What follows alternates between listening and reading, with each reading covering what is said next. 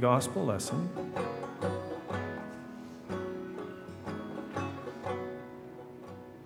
The Gospel of our Lord Jesus Christ according to St. John. I have made your name known to those whom you gave me from the world. They were yours, and you gave them to me, and they have kept your word. Now they know that everything you've given me is from you. For the words that you gave to me, I have given to them, and they have received them and know in truth that I came from you. And they've believed that you sent me. I'm asking on their behalf. I'm not asking on behalf of the world, but on behalf of those whom you gave me, because they are yours. All mine are yours, and yours are mine, and I've been glorified in them.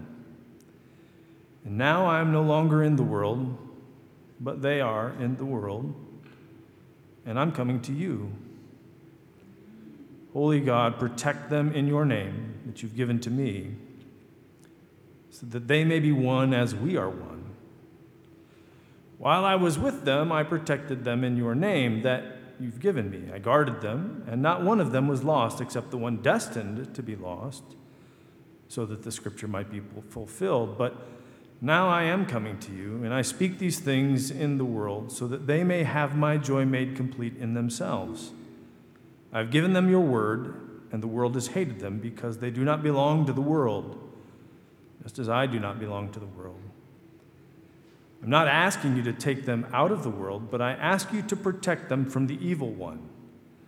They do not belong to the world, just as I do not belong to the world. Sanctify them in the truth. Your word is truth. As you have sent me into the world, so I have sent them into the world. And for their sakes, I sanctify myself, so that they also may be sanctified in truth. The grass withers, the flower fades, but the word of our God stands forever. The gospel of the Lord. You may be seated.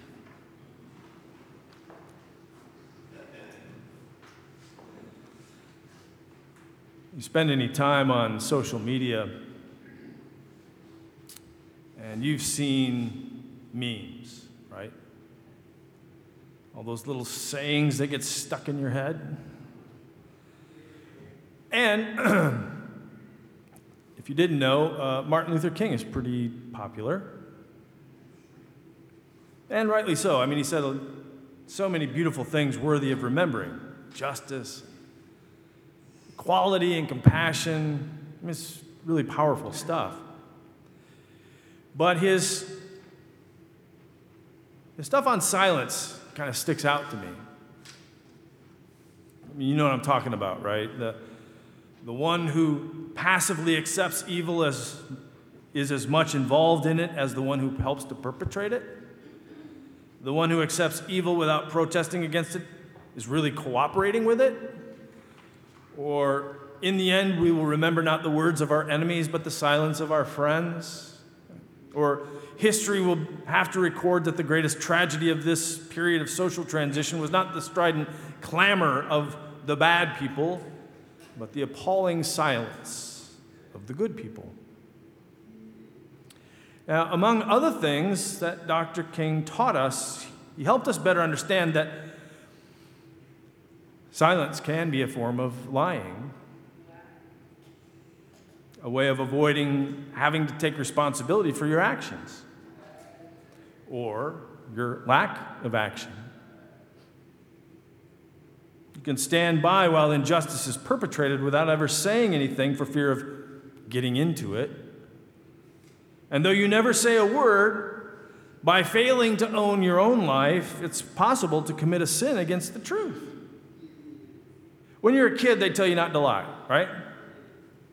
Honesty is always the best policy. I mean, that's what they say, isn't it? When you get older and you start reading the New York Times, they modify the wording a little bit, and it comes out, the cover-up is always worse than the crime. But it all means pretty much the same thing. Life is always a lot easier if you tell the truth. Except, it's not always easier, is it? It's way more difficult to tell the truth sometimes. It's easier to fire up the Wagon Queen family truckster and take off without leaving your insurance information. It's easier not to take responsibility, to let somebody else take the blame. Easier to keep your mouth shut, let those who must bear injustice do so under the heavy load of your silence. Because, as Dr. King's life teaches us, speaking up can get you killed. Honesty is always the best policy. Unless you don't think you'll get caught. The cover-up is always worse than the crime. That is, unless nobody ever finds out about the plumbers in the Watergate Hotel. Then lying looks like the most effective strategy, right? We have politicians who must have that embroidered on their underwear. So here's today's moral lesson from Uncle Derek. Keep quiet. And if you can't keep quiet, then lie. Lie your rear end off. Unless it looks like you're going to get nailed, then, by all means, sing like a canary. Roll over, drop dime, tell the truth. I mean, isn't that what today's gospel lesson is all about? Life is tough. If you get the chance, make it easier on yourself. Things are complicated enough. Following Jesus should be user-friendly. You shouldn't have to put up with any more than is absolutely necessary. And if anything threatens to get your world tied up in knots, don't worry, Jesus will fix it for you. I mean, that's pretty much the gist of what Jesus is saying in our gospel for today, isn't it? No? I can see the disapproval on your faces. Am I not getting this right? Because I should really read this stuff more carefully before Sunday morning. All right, look, if I'm headed down the wrong path here, let's go back and see if we can get pointed in the right direction. So what's going on in our passage in John this morning? Well, the scene begins all the way back in chapter 13. Jesus and the disciples are gathered together Thursday night, eve of his coming violent death at the hands of the Roman authorities, washed the disciples' feet. He's predicted his betrayal at the hands of one of his trusted lieutenants. And he predicts the heartbreaking denials by one of his other disciples. And he starts talking about going to a place that the disciples can't follow. And they say, well, you're leaving? I mean, things on the political front are pretty well stirred up. Something's getting ready to happen. Everybody can feel it. Whatever it is in the air. Jesus has made all the wrong people mad, and the whole Judean population knows something's ready to hit the fan. Now, you can imagine the disciples are pretty well freaked out by now. I mean, their world is about to implode, it feels like to them, and Jesus is talking about bugging out. Who's going to stay with us? Don't worry, I'm sending along somebody to look after you. And they're skittish. You can see it in their eyes. Come on, Jesus, throw us a bone here. We're feeling extremely exposed. Can't you offer us some assurance, protection, something? In our gospel for this morning, Jesus turns his eyes toward heaven and he starts praying. God, so here we are. You sent me here for this very moment. Glorify me that I may glorify you. You give me some friends, and I showed them who you really are. So I'm praying for them. Protect them. I've protected them since I've been here, but now I'm heading out, so you'll have to look out for them for me. I mean, really, we kind of owe it to them since everybody hates them now because of me. Now, as the prayer progresses, the disciples are doing pretty well. It's tough out there. Keep an eye on them when I leave. Yeah, that's all good stuff. The disciples are kind of peeking, looking at one another, nod their heads. See, I told you he wouldn't leave us high and dry. God's going to look out for us. We'll be fine. And they're relieved, right? They're sure that they were going to be left holding the bag, but it looks like Jesus is going to take care of them. The pressure is lightening up a little bit. And they say, as long as there's a backup plan, we should be pretty good, I guess. But Jesus keeps praying. He's being realistic. I'm not asking you to take them out of the world, but I'm asking you to protect them from the evil one. Okay, fine. We got to stay here, but we'll have some protection. It's not a perfect solution, but it's a start. But then Jesus makes a real mess out of everything. What's his plan? What are the amazing forces unleashed to protect Jesus' followers from the evil that they will encounter? Got to be something good, right? Maybe an invisibility cloak, or like a longsword with maximum hit points, or some kind of escape portal when things get rough. I mean, something. But what does Jesus ask for? Truth. Wait, what? That's it? Really? Sanctify them in truth? I mean, that's the plan? They're supposed to hide behind the truth? And I can understand that kind of skepticism. I mean, I go to God, I'm anxious, I'm afraid, and I'm looking for God to do something big.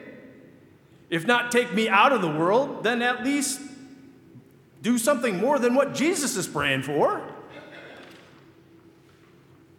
If not take me out of the world, then at least overhaul the world so it's not such a big threat. Fix the world, God. That's what we need. It's just too dangerous as things stand now. Life's getting too uncertain. But instead, Jesus' answer to the impending danger his disciples face is to ask that they may be made holy in the truth. Well, what does that even mean, sanctify them in truth? Now, in my experience, the truth can get you into a lot of hot water. You tell people the truth, and you're setting yourself up for a great deal of animosity from folks who are more satisfied to embrace the lies. But Jesus doesn't say, look, God, things are fixing to get hairy for my friends here, so please help them speak honestly. Although, of course, he expects that too. Instead, he prays that his followers will be sanctified in truth. But if Jesus isn't just saying, make sure to tell the truth no matter what, well, then what is he saying? Well, I think that Jesus prays that his disciples will be sanctified in truth, not as a way of taking them out of the world, but as a way of embracing the world in which they already live.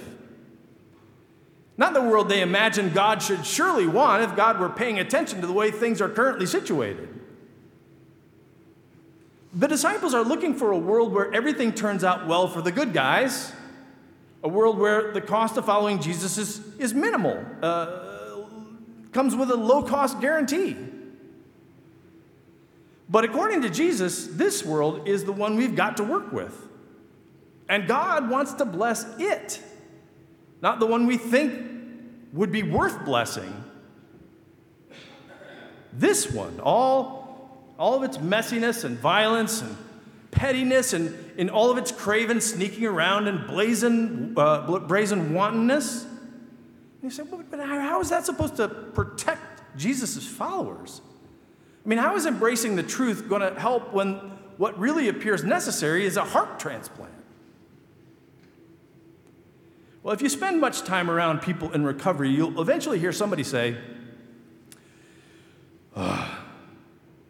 I went through hell, but even if given a chance, I wouldn't change it. You say, what? If you could go back and change your life, you wouldn't do it? I mean, even though it's caused you and so many others inexpressible pain, why not? And the answer is always because I would never be who I am if I hadn't lived that life. I could never be who I am without being who I was. Did you hear that? That's called owning your life. It's called the truth. And once you've been through the fire of truth, there's nothing left to fear. So if you can own your life, if you can tell yourself the truth about who you are, then you need not ever be afraid. You've already confronted that which can harm you most. Now, my first reaction is to want Jesus to pray for it to be easy. I want him to protect me from the world by installing some kind of force field, some heat shield around me that won't let the slings and arrows touch me. But he doesn't do that. Instead, he prays not that there be a protective wall around me to guard me against the damage that life can cause, but that I can endure that damage, that I can embrace the truth that life is full of fear and horror, but that God is with me in it. Because Jesus knows that if we who follow him can't speak the truth, can't live the truth, then everything we have to say is going to be very easily dismissed. I mean, if we find ourselves hedging our bets over speaking about what's true, why should anybody take us seriously when we talk about a better world? If we can't say together and with a straight face that taking food out of the mouths of children or cutting the Social Security and health care for older Americans, taking away support from college students, making people who've already been abused by the world work in order to justify the money they get because they can't find work, then why would anybody ever listen to us again? I mean, if we people who say we love Jesus can't manage to get together around taking a stand against Islamophobia, against the slander of refugees, against the determination by the government to break up families of the undocumented, then our salt has lost its saltiness. If we can't muster up the courage to say that Jesus cares most intensely about how we speak about a society that allows the apparent state-sanctioned killing of black people by the police, or that women should have autonomy over their own bodies, or that our transgender family and friends shouldn't be the target of overweening fuss budgets convinced they know best for everybody else in the world, well, then why should anybody care what we have to say about Jesus, who lived and died for all those people whom the nation's self-appointed hall monitors so easily condemn?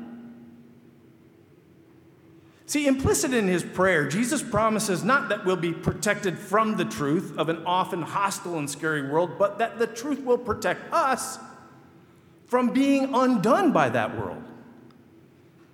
It is the absurd, paradoxical notion that it is our very vulnerability that protects us. What? What does that mean? Let me see if I can get at it another way. I've mentioned it before, but I grew up in Michigan.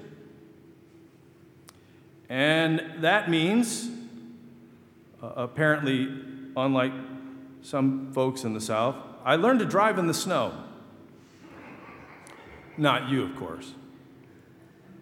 I mean, I had to. If you don't know how to drive in the snow where I'm from, then you got to sit in your house and watch reruns of Gilligan's Island for 5 months out of every year. Where I come from, they teach you a few things about driving in the snow that are absolutely counterintuitive. Like if you start to skid, don't hit the brakes. What, are you crazy? What? Brakes, if you didn't know, are those contraptions they put on modern motor vehicles as an aid to stopping. If you don't put on the brakes, you can't stop. No, I know it sounds bananas, but hitting the brakes when you're skidding in the snow is like the absolute worst thing you can do. Here's another one. If your car starts to skid, not only should you not hit the brakes, you should steer into the skid. If you're losing control of the car and it's skidding to the right, you should turn your steering wheel to the right. Look, I know it sounds nuts. And I have neither the time nor the intellectual wattage necessary to explain the physics of it. Leaning into a skid feels like the absolute worst thing you can do, but it can save your life. I know. As someone who's driven thousands of miles in the snow, you're just going to have to trust me on this. But Jesus, the truth exposes us. It makes us vulnerable. We want some protection. Jesus says, being exposed by the truth is the greatest protection you have. If you've been exposed by the truth, there's nothing left to hide. Lean into it. Hide behind it. As someone who laid down his life in the name of truth, Jesus says, you're just going to have to trust me on this one. Amen.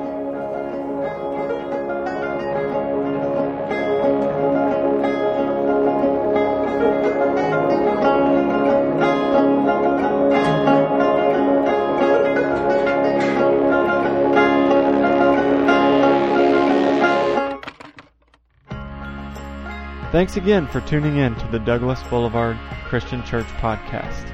If you liked what you heard, please rate the podcast on iTunes, retweet the link, or just tell your friends. Godspeed until next time on the Douglas Boulevard Christian Church podcast.